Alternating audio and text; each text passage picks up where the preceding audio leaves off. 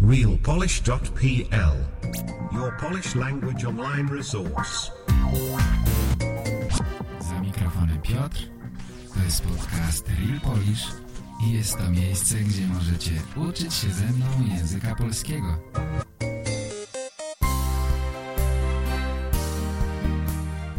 Witam, słuchacie podcastu realpolish.pl. Cześć moi drodzy, to ja Piotr. Witam was wszystkich bardzo serdecznie i zapraszam do słuchania podcastu. Po polsku oczywiście. Dziś postaram się zrobić bardzo krótki wstęp, ponieważ mam dla was bardzo ciekawą historię do opowiedzenia, a poza tym mamy do posłuchania dosyć długie nagranie, które dostałem od Wiktorii z Rosji. Dla tych, którzy pierwszy raz słuchają mojego podcastu, powiem tylko tyle, że zapraszam na stronę realpolish.pl, bo tam znajdziecie więcej informacji na temat podcastu, na temat metody nauki, którą wam proponuję. Po tym super krótkim wstępie myślę, że możemy już przejść do rzeczy, to znaczy możemy rozpocząć kolejny odcinek podcastu. Ostatnio mówiłem o polityce, nawet dostałem od was wiele informacji, że to był jeden z najlepszych odcinków. Bardzo się zdziwiłem, że lubicie politykę. A 2 miesiące temu dostałem nagranie od Wiktorii z Rosji, która dużo mówi o tym, jak polityka wiąże się z życiem przeciętnego człowieka w Rosji. Myślę, że to jest bardzo ciekawe. Dosyć długo czekałem z tym nagraniem, bo ono jest dosyć długie. Trwa prawie 13 minut. Ale myślę, że chętnie posłuchacie tego, co powiedziała Wiktoria. Zatem, bez zbędnego przedłużania, zapraszam was bardzo serdecznie. Nagranie od Wiktorii. Cześć Piotr. Mam na imię Wiktoria i jestem z Rosji. Chciałabym najpierw podziękować Ci za wszystkie nagrania, które robisz, bo to jest naprawdę bardzo przydatna i ważna sprawa dla wszystkich ludzi, którzy uczą się języka polskiego. Bardzo przydatna sprawa. I dlaczego teraz piszę te nagranie do Ciebie? Najpierw też słucham Twoi podcasty już ponad rok i Ty zawsze mówisz o tym, że chcesz odbierać te nagrania od nas. Dlaczego nie zapisać w takim razie? A po drugie, dlaczego teraz piszę te nagranie? Bo posłuchałam ostatni podcast, gdzie mężczyzna, który mieszkał w Polsce, Francji i Rosji, napisał o tym, że Rosjanie popierają Putina i władzy z tego, że nie mają informacji o tym. To i ja chciałabym na ten temat trochę powiedzieć coś. Bo też jestem z Rosji i po wojnie wyjechałam do Polski. Moi dziadkowie byli Polakami i z tego ja mam takie niewielką przywilегję, że mogę mieszkać tu. I moja córka wcześniej wyjechała do Polski i ma już obywatelstwo polskie. Ja mam kartę stałego pobytu i tak myślę sobie, że będę mieszkać w Polsce dalej. Ale nie o tym chodzi. To ja chciałabym troszkę moją opinię zapisać tu, że nie wszystkie Rosjanie, którzy popierają Putina, nie mają informacji. Według mnie to ci ludzie, którzy popierają Putina, można podzielić tych ludzi można podzielić na dwie części. Pierwsza część to oczywiście ludzie, którzy, tak można mówić, głupi, czy nie bardzo takie mają wykształcenie i nie szukają informacji, ale nie o nich chodzi, a o tych ludziach, którzy mają dobrze wykształcenie, znają, jak znaleźć wiedzę, jak znaleźć informację. I to dla mnie też dziwne, bo ja zgubiłam wielu moich przyjaciół, z którymi towarzystowałam wielu lat, przez całe życie moje. I to tak ciężko, kiedy ty już ma 50 lat i ty 30 lat z nich, tak, masz dobrych przyjaciół, z którymi mieszkasz blisko obok sobie, z którymi obchodzisz różne święta, i tak dalej.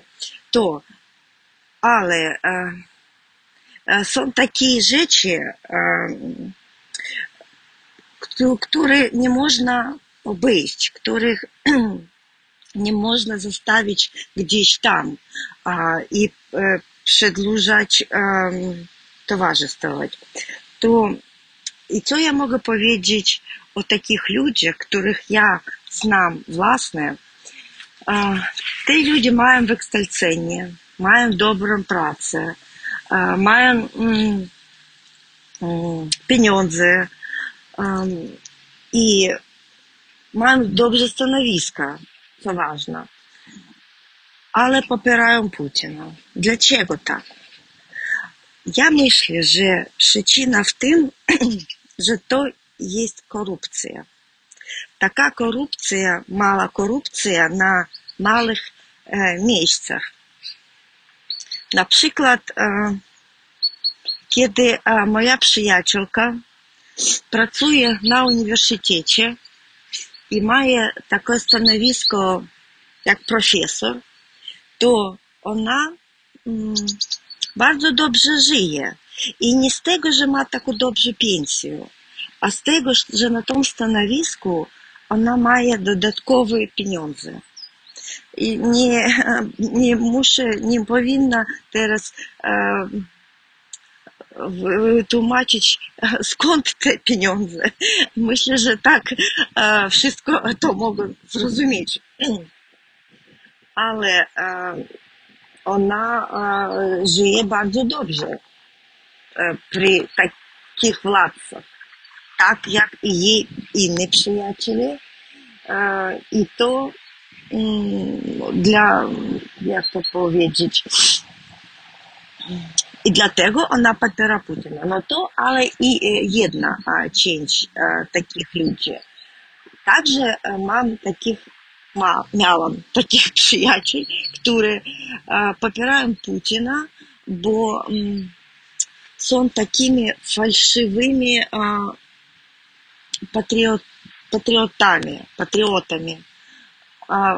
patriotami, tak, po polsku akcent. Ja przepraszam za mój akcent i robię teraz te nagranie tak spontaniczne, bez lista, bez kartki, bez laptopa, to może mam wielu blendów, bo trochę tak denerwuję z tego, ale myślę, że to nic strasznego. I to, na przykład, o fałszywym takim entuzjazmie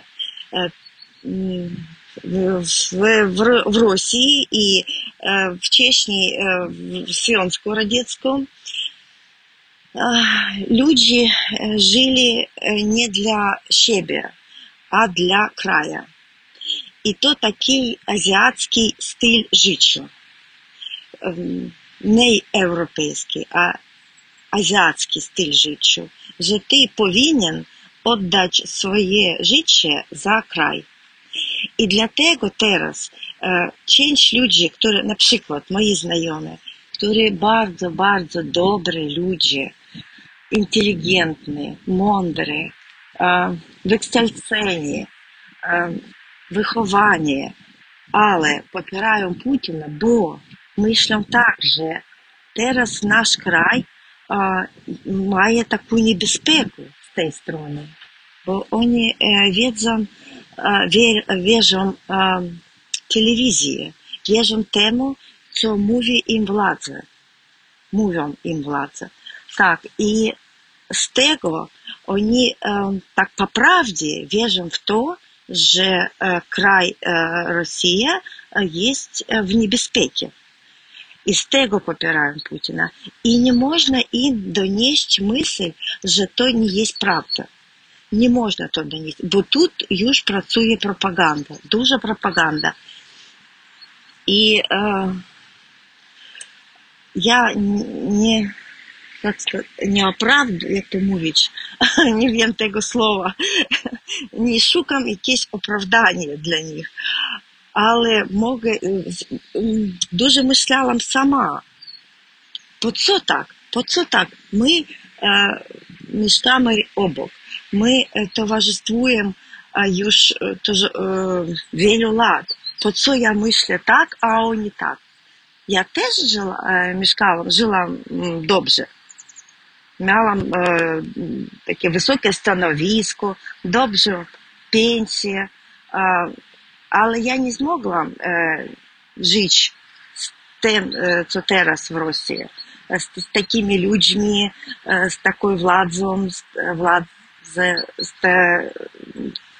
z takimi idejami i z wojną. I to ja myślę, że także to taka sprawa, która jeszcze potrzebuje badań, analizu od psychologów o tym, jaki propaganda ma wpływ na myślenie ludzi. Bo propaganda to bardzo, bardzo mocna działalność, która ma wpływ na myślenie. I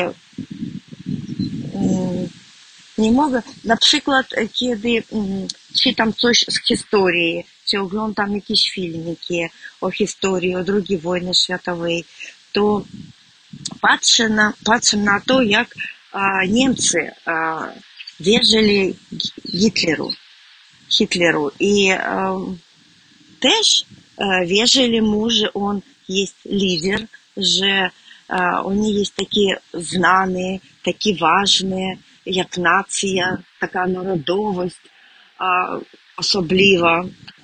I że oni niosą dobre, dobrość jakąś, miłość dla innych ludzi. Przepraszam za mój polski. I no to można powiedzieć, że wszystko, co ja chciałam powiedzieć. Może w następny raz, kiedy będę lepiej mówić po polsku, to powiedzę o mojej rodzinie, bo to też bardzo ciekawa historia o moich dziadkowych, o mojej mamie, o dziadkowych i krewnych moich dziadkowych, jak oni przyjechali z Polski do Ukrainy, jak oni mieszkali w ciągu II wojny światowej, jak byli, mój dziadek 17 lat był w obozie na Sybiri, z tego, że on jest Polakiem, i jak cała rodzina była wysłana do Niemców, kiedy była wojna druga światowa. No to też taka ciekawa historia, ale to dla następnego razu. Cześć Piotr, dzięki jeszcze raz za to, co ty robisz dla nas wszystkich, bo to bardzo, bardzo dla nas potrzebne. Dziękuję bardzo, Wiktorii. To bardzo ciekawe, co mówisz i muszę przyznać, że bardzo mi przypomina to, co widzę albo widziałem w Polsce. Wiecie, że gdy byłem młody, miałem 20 lat, wtedy w Polsce był socjalizm i muszę wam powiedzieć, że korupcja była wtedy bardzo powszechna, była wszędzie.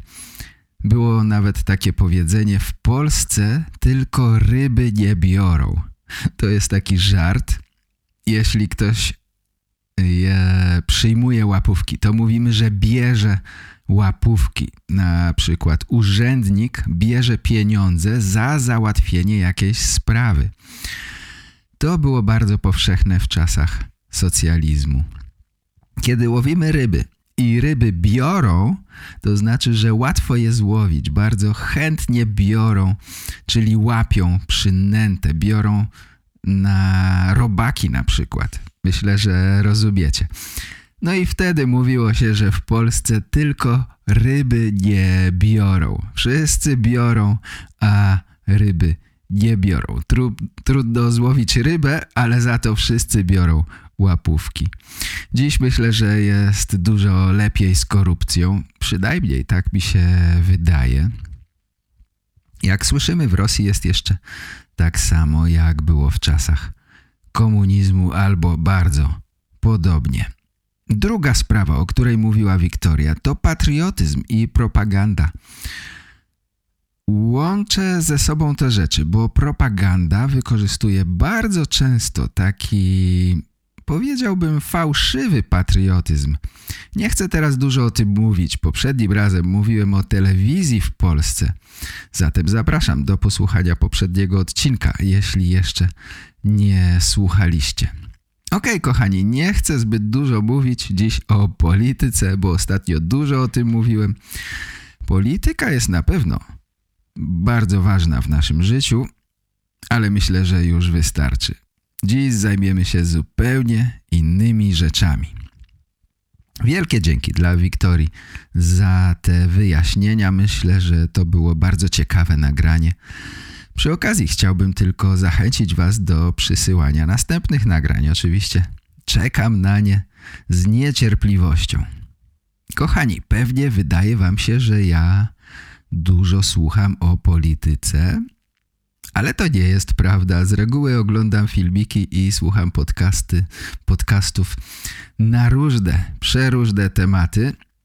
Nie wiem, dlaczego tak jest, ale mnie wszystko interesuje i żałuję, że mam za mało czasu na oglądanie, słuchanie i czytanie o przeróżnych rzeczach. Niedawno natknąłem się na filmik na YouTube. To był filmik po angielsku. Tak jak wy doskonalicie się w języku polskim, ja uczę się angielskiego, słuchając i oglądając różne rzeczy. Nie oglądam z reguły filmików po polsku, bo szkoda mi czasu. Wolę uczyć się i jednocześnie dowiadywać się czegoś za jednym zamachem. Tym razem trafiłem na bardzo ciekawy film, który zainspirował mnie do zrobienia tego odcinka. Ten film opowiada historię Jamesa Leiningera.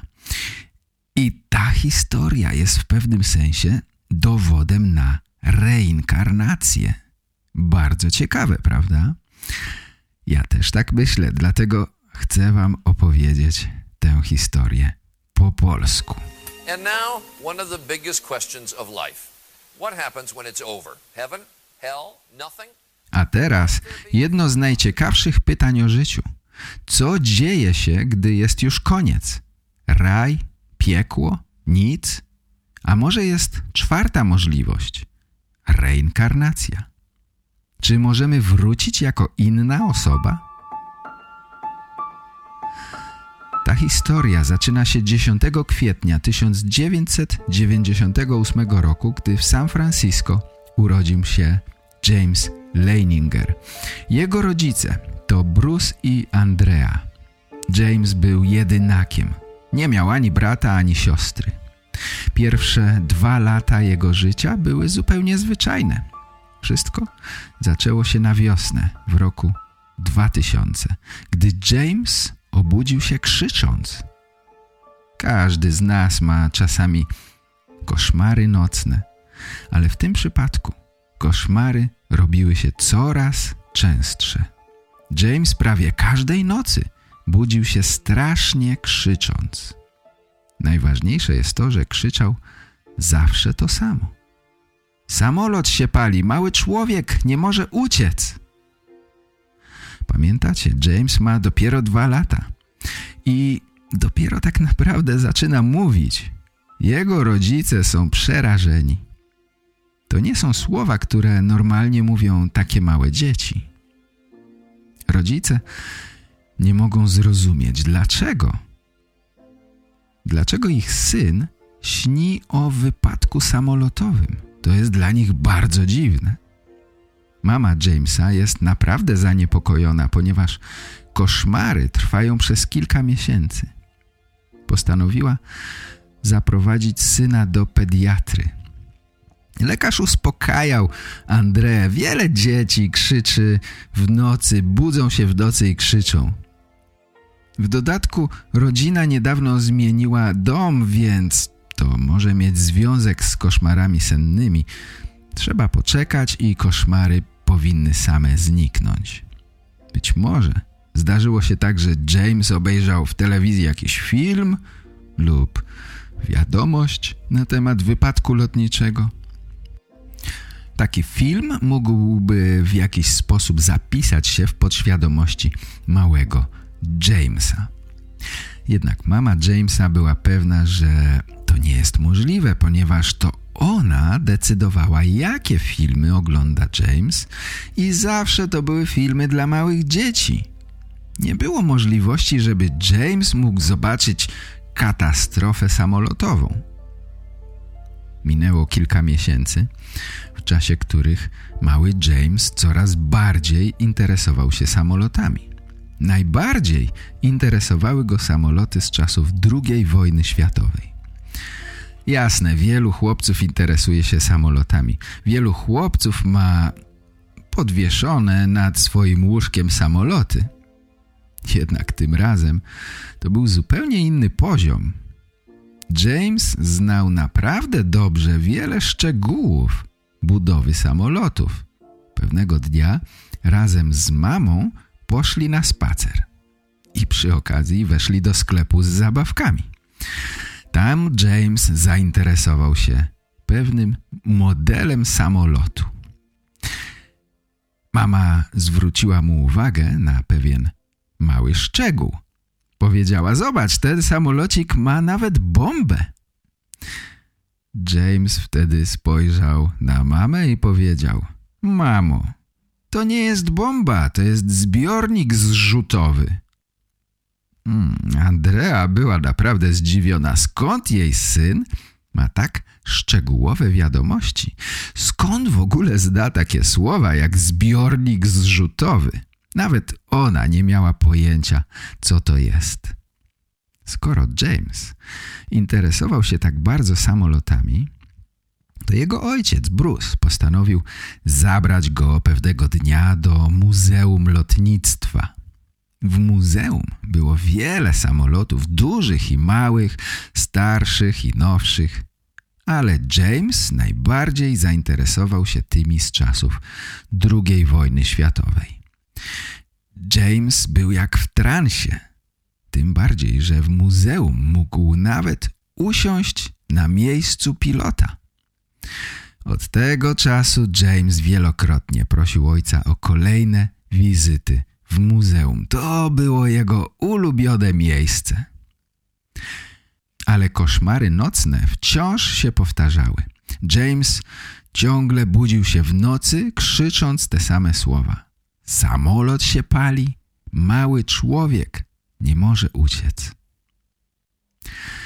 Andrea opowiada, że przerażające było to, że syn krzycząc poruszał się, jakby chciał wydostać się prawdopodobnie z kabiny pilota. W tamtym czasie ojciec Jamesa dużo podróżował po Stanach i często Andrea z synem odprowadzali go na lotnisko. Za każdym razem, gdy wracali z lotniska, James krzyczał w samochodzie: samolot taty miał wypadek, jest pełno ognia. Dla Andrei tego było już naprawdę zbyt wiele. czasie zabawy mały James bardzo często uderzał małym samolotem o stolik. Wciąż odgrywał katastrofę lotniczą. Koszmary również nie ustępowały. Matka była wykończona. Ponieważ sama nie mogła spać, bo bardzo martwiła się o syna. Ciągle nasłuchiwała, co dzieje się w jego pokoju. Znowu poszli do pediatry. Rozmawiała również z całą rodziną, znajomymi, wszyscy, nawet mąż, uspokajali ją, że nic się nie dzieje nadzwyczajnego, po prostu James jest zbytnio zafiksowany na punkcie samolotów, ma zbytniego hopla na punkcie samolotów. Wiecie, o co chodzi. Może powinien dostać jakieś inne zabawki, nie tylko samoloty.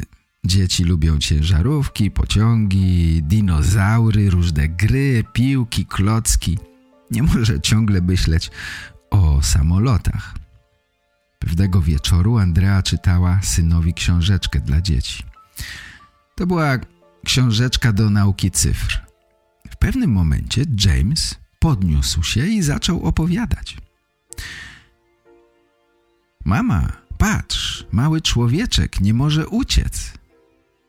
James zaczął pokazywać, jakby chciał wydostać się z kabiny. Kopał nogami w górę i uderzał rękoma. Andrea zapytała go: James, kim jest ten mały człowieczek? James spojrzał na nią i odpowiedział: przecież to ja. Do tej pory ojciec Bruce był sceptyczny co do całej tej sytuacji. Jako katolik nie wierzył w reinkarnację. Nie chciał, żeby w jego domu nawet mówiło się o takich rzeczach. Teraz powoli zaczął słuchać tego, co opowiada mu żona i mały James. Pewnego razu ojciec zapytał syna: co stało się z twoim samolotem? Samolot spadł i zapalił się, odpowiedział James. Dlaczego spadł? Bo był zestrzelony. Kto zestrzelił twój samolot? Wtedy James odpowiedział jakby zirytowany, jakby to było oczywiste. Japończycy. Bruce i Andrea byli całkiem przerażeni tą sytuacją. Ich synek budził się w nocy przerażony, ponieważ śniło mu się i wierzył w to, że został uwięziony w kabinie płonącego samolotu zestrzelonego podczas II wojny światowej przez Japończyków. Skąd małe dziecko wiedziało, że 70 lat wcześniej Ameryka walczyła z Japonią? Bruce nie chciał słyszeć o reinkarnacji, wciąż odrzucał taką możliwość. Natomiast Andrea, chociaż również była katoliczką, myślała, że być może jest to możliwe. Andrea była w tym względzie, można powiedzieć, bardziej elastyczna niż Bruce. W każdym razie, gdy tylko James zaczynał opowiadać o małym człowieku, wtedy jego rodzice zadawali mu kolejne pytania. Chcieli, żeby opowiadał jak najwięcej.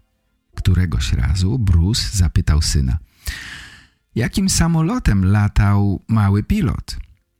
James odpowiedział bez zastanawiania: to był Corsair. Bruce sprawdził. Faktycznie, tak było. Wśród samolotów używanych przez Amerykanów podczas wojny na Pacyfiku był również Corsair. To był myśliwiec, który często startował z lotniskowców. Lotniskowiec to jest taki duży okręt, statek, z którego mogą startować samoloty. Ojciec zadawał więc kolejne pytania. Wiesz, z jakiego lotniskowca startował ten samolot? Tak, to był statek Natoma. Bruce odpalił wtedy wyszukiwarkę w internecie i znalazł wiadomości o lotniskowcu USS Natoma Bay. W tym momencie był już naprawdę zdziwiony, skąd jego mały syn może mieć takie wiadomości, skąd on to wszystko wie. Bruce i Andrea wciąż starali się pytać syna o różne rzeczy. Między innymi o to, jak nazywał się mały pilot. Syn odpowiedział, że James. Tak miał na imię przecież. Jednak nie potrafił powiedzieć, jakie miał nazwisko. Rodzice pytali go o inne imiona i nazwiska. Może pamięta jakiegoś kolegę, może pamięta inne osoby. I pewnego dnia James powiedział, że pamięta nazwisko Jack Larsen. James powiedział, że Jack Larsen był również pilotem i przyjacielem małego pilota. Bruce oczywiście sprawdził w internecie. W tamtych czasach to nie było takie łatwe, wyszukiwarki nie działały jeszcze tak dobrze jak dziś, ale udało mu się. W końcu znalazł dokumenty mówiące o zaginionych lub zestrzelonych pilotach amerykańskich. Na tej liście znalazł ponad 100 Jacków Larsenów i Jacków Larsonów. Przez kilka miesięcy sprawdzał każdą osobę, czy może mieć jakiś punkt zaczepienia z opowieścią syna. Chciał dowiedzieć się jak najwięcej. W tym czasie w ręce Andrei wpadła książka mówiąca o reinkarnacji napisana przez Carol Bowman. W tej książce opisane są różne przypadki dzieci, które pamiętały fragmenty życia ze swojego poprzedniego wcielenia. Carol Bowman pisze w tej książce, że z reguły dzieci przestają mieć te wspomnienia, gdy dorosną do około 5-7 lat. Bruce natomiast zainteresował się jeszcze bardziej wojną na Pacyfiku. Przeczytał książkę na temat bitwy o Iwo Jimę. Razem z synem oglądali kiedyś tę książkę, gdzie były oczywiście jakieś mapy i zdjęcia. I wtedy mały James w pewnym momencie podskoczył podniecony i powiedział: tato, to tutaj mój samolot został zestrzelony. Bruce miał teraz kolejny punkt zaczepienia do swojego śledztwa. Sprawdził i okazało się, że faktycznie lotniskowiec USS Natoma Bay brał udział w bitwie o Iwo Jimę. Bruce pomyślał wtedy, że być może uda mu się odnaleźć jakieś forum dyskusyjne weteranów wojny na Pacyfiku, a w szczególności chciał znaleźć pilotów, którzy walczyli podczas bitwy o Iwo Jimę. Te poszukiwania zakończyły się sukcesem. Bruce odnalazł w internecie grupę weteranów z USS Natoma Bay. Przez tę stronę udało mu się skontaktować z 4 pilotami, ale tylko jeden z nich, Leo Payet, odpowiedział na wiadomość od Bruce'a. Bruce nie mówił oczywiście nic o swoim synu i o całej tej sytuacji, o reinkarnacji. Nie. Udawał wtedy, że jest przyjacielem jednego z weteranów, który był chory na Alzheimera, któremu chce pomóc w odzyskaniu pamięci, a także o tym, że sam pisze książkę o wojnie na Pacyfiku. Podczas rozmowy Bruce zapytał, czy przypadkiem Leo nie pamięta pilota o nazwisku Jack Larsen.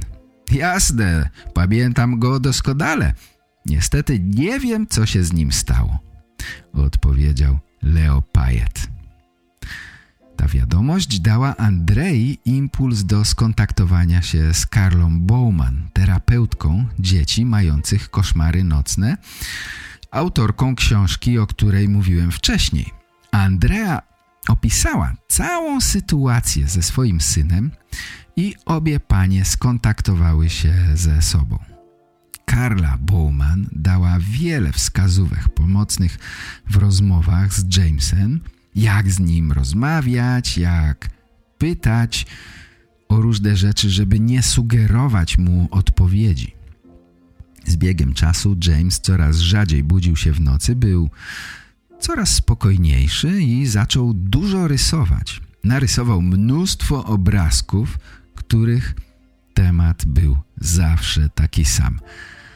Samoloty zestrzelone samoloty, spadające samoloty, ogień. Tak wyglądały jego obrazki.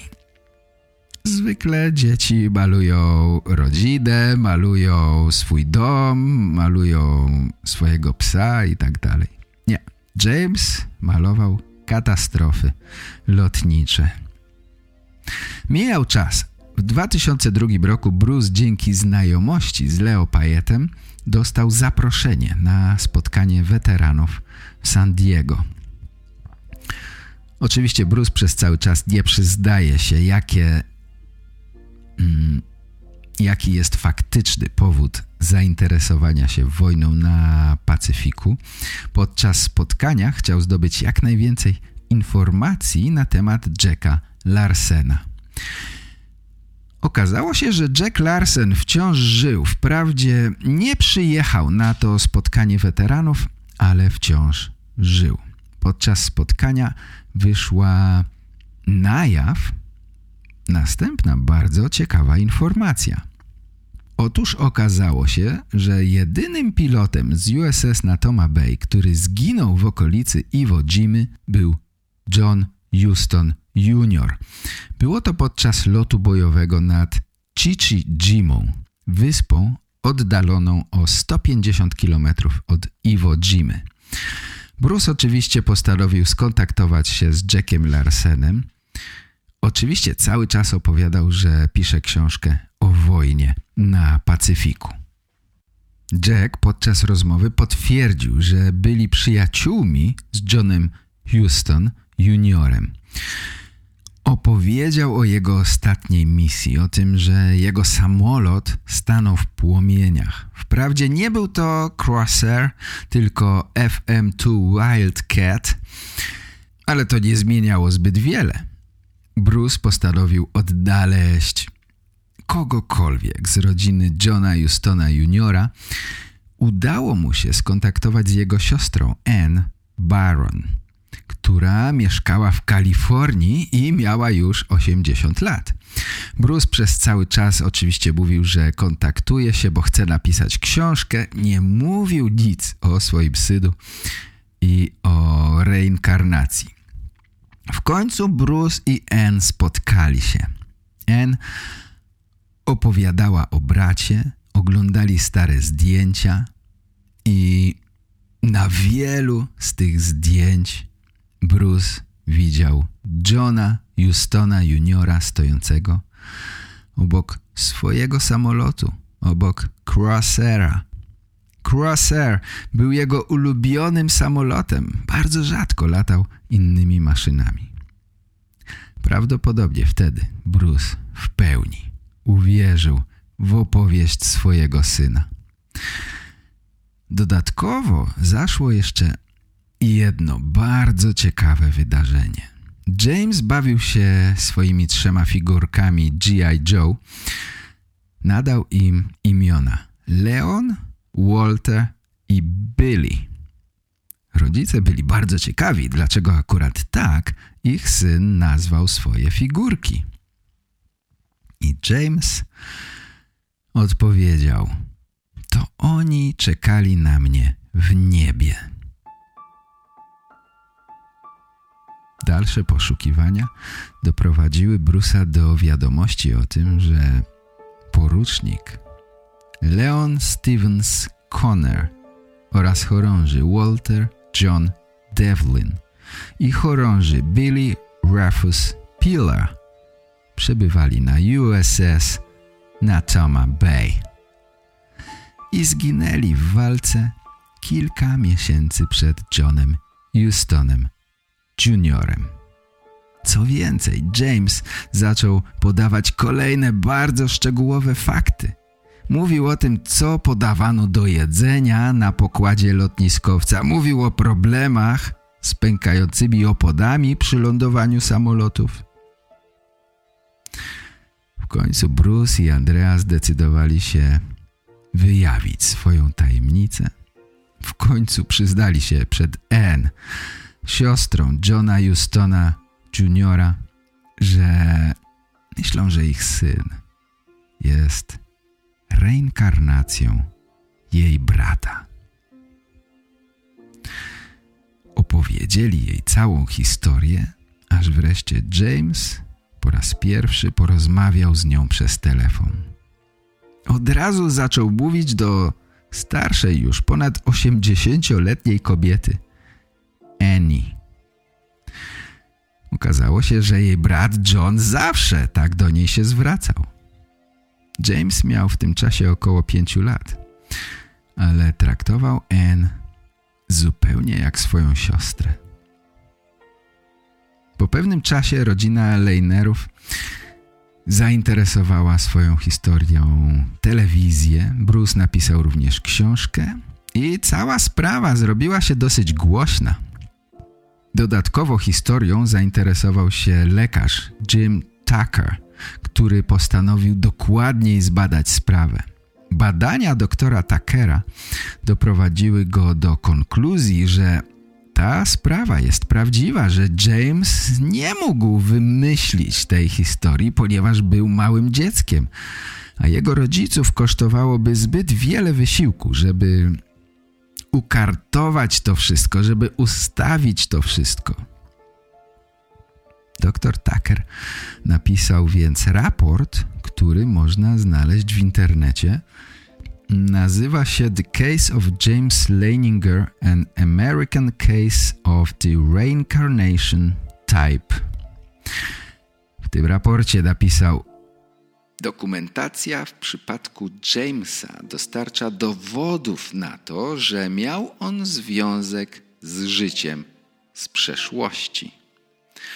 Na pierwszy rzut oka najbardziej oczywistym wyjaśnieniem tego związku jest to, że doświadczył życia jako James Houston Jr.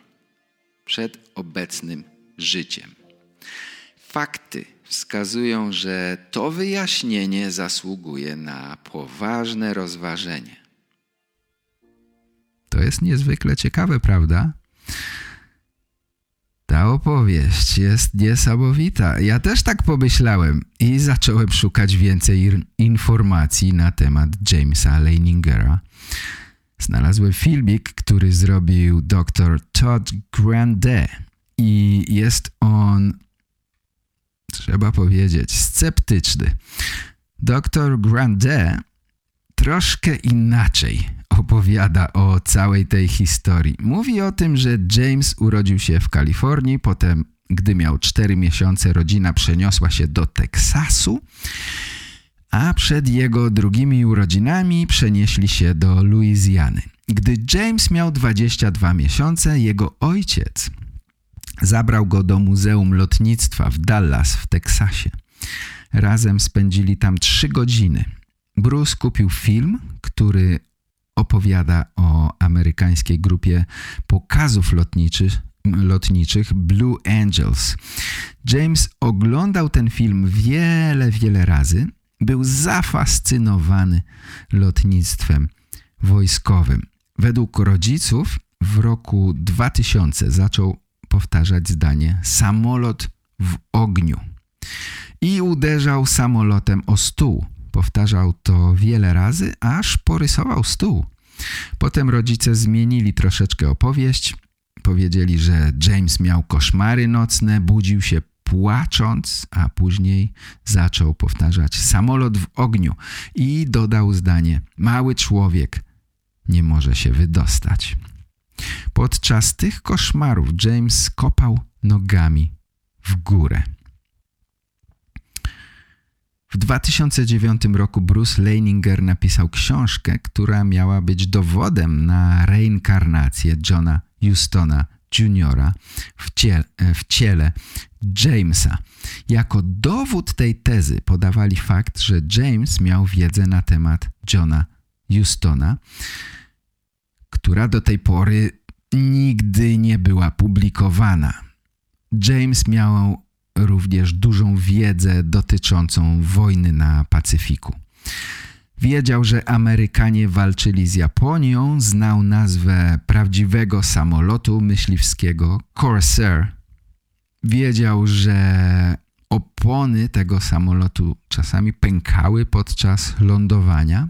To wszystko jest prawda. James narysował wiele prac, na których widać było walkę samolotów.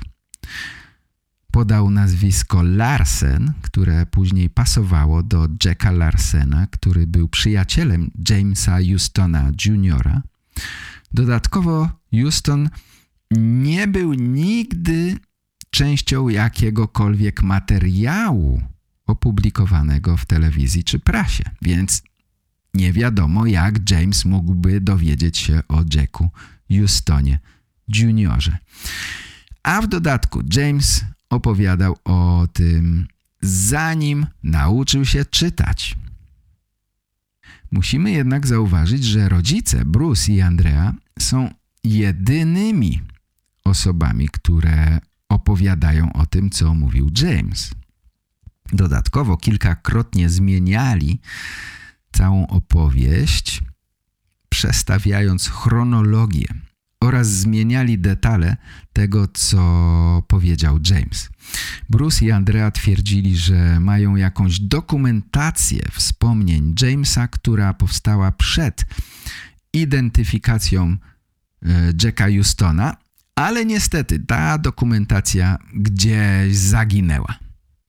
Okazuje się, że James odwiedził muzeum zanim miał koszmary nocne, że dopiero wtedy zainteresował się samolotami. Zatem jego opowieści mogły być rezultatem tego zainteresowania. James podał nazwę lotniskowca na Toma, co jest dość dziwne, prawda?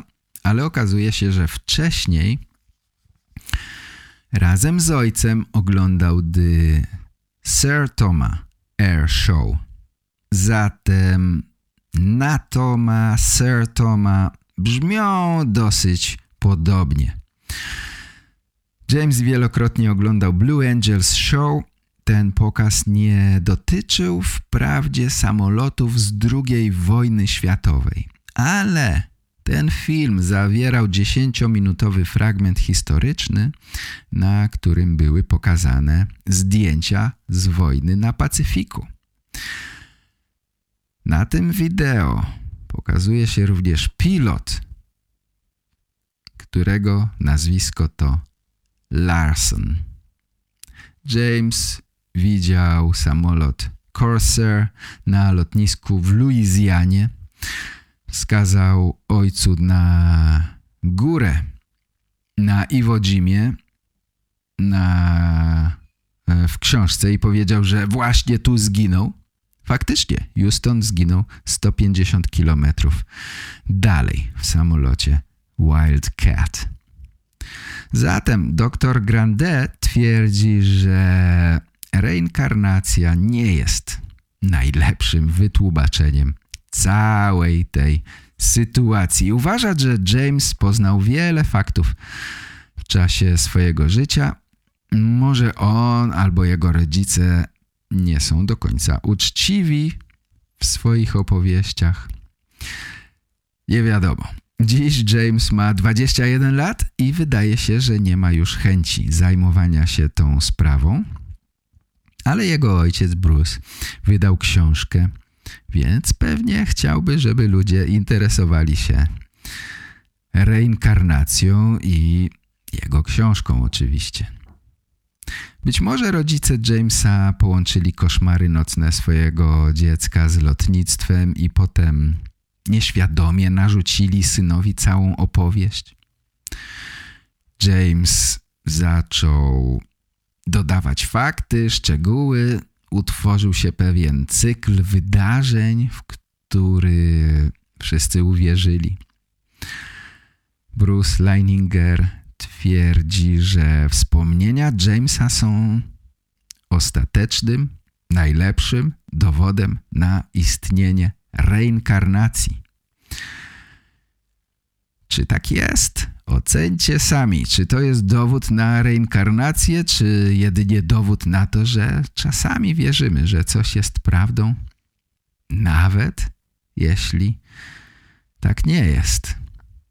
Czasami dodatkowo znajdą się inni, którzy uwierzą w tę samą historię i ta wiara się wzmacnia. Oczywiście ja nie chcę powiedzieć, że reinkarnacja nie istnieje. Nie mam pojęcia, czy tak jest. Chciałem was tylko zainteresować tym tematem i zachęcić do wysłuchania tego podcastu. Ciekawi mnie też, co wy o tym myślicie. Jeśli możecie, to proszę zróbcie nagrania, przyślijcie je do mnie, a potem ich sobie posłuchamy. Bardzo ciekawi mnie, co o tym myślicie.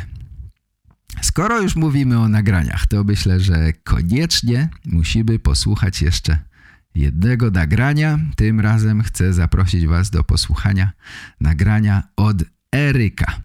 Zapraszam bardzo serdecznie. Nagranie od Eryka. Cześć Piotr, mam na imię Eryk, mieszkam w Stanach na Florydzie. Mam 16 lat i uczę się polskiego prawie dokładnie od 2 lat, więc to jest swego rodzaju rocznica. Słucham tego podcastu już od jakiegoś czasu i pomyślałem, że najwyższa pora wysłać nagrania. Zacząłem uczyć się polskiego w grudniu 2021 roku. Przed rozpoczęciem nie mówiłem ani słowa po polsku. Moim głównym urządzeniem wtedy była bardzo popularna aplikacja Duolingo i kurs skończyłem w ciągu roku. Ale to, co mi się nie podoba, jeśli chodzi o te aplikacje do nauki języków, jest to, że jakby zachęcają ci do tłumaczenia w głowie. Chyba powinienem był znaleźć inne zaroby do nauki, ale niestety nie szukałem. Bo myślę, że tłumaczenie w głowie nie działa bardzo skutecznie z mojego doświadczenia, bo kiedykolwiek słuchałem wtedy wiadomości po polsku, nie mogłem prawie nic nie rozumieć. Wtedy zacząłem słuchać twojego podcastu około rok temu i szczerze mówiąc on zmienił całe położenie. Naprawdę żałuję, że nie odkryłem go wcześniej, bo słuchanie dużo sprawia, że słowa zaczynają mieć własne znaczenie i można błyskawicznie poznać dane słowo. To jest bardzo ważne, bo wcześniej myślałem, że Polacy, kiedy rozmawiają, po prostu mówią zbyt szybko, w ogóle. Ale okazało się, że dopiero ja miałem zmienić podejście jakby. A jeśli chodzi o to właśnie w jaki sposób się uczę, to wynika z 2 rzeczy tak naprawdę. YouTube i podcasty. Próbuję słuchać polskiego przynajmniej godzinę dziennie. Interesuję się szachami, więc oglądam sporo treści szachowe na YouTubie. Też oglądam kanały historyczne i kulturowe, mianowicie Wojciecha Sirykę i Roberta Makowicza i mnóstwo innych kanałów o rozmaitych tematach.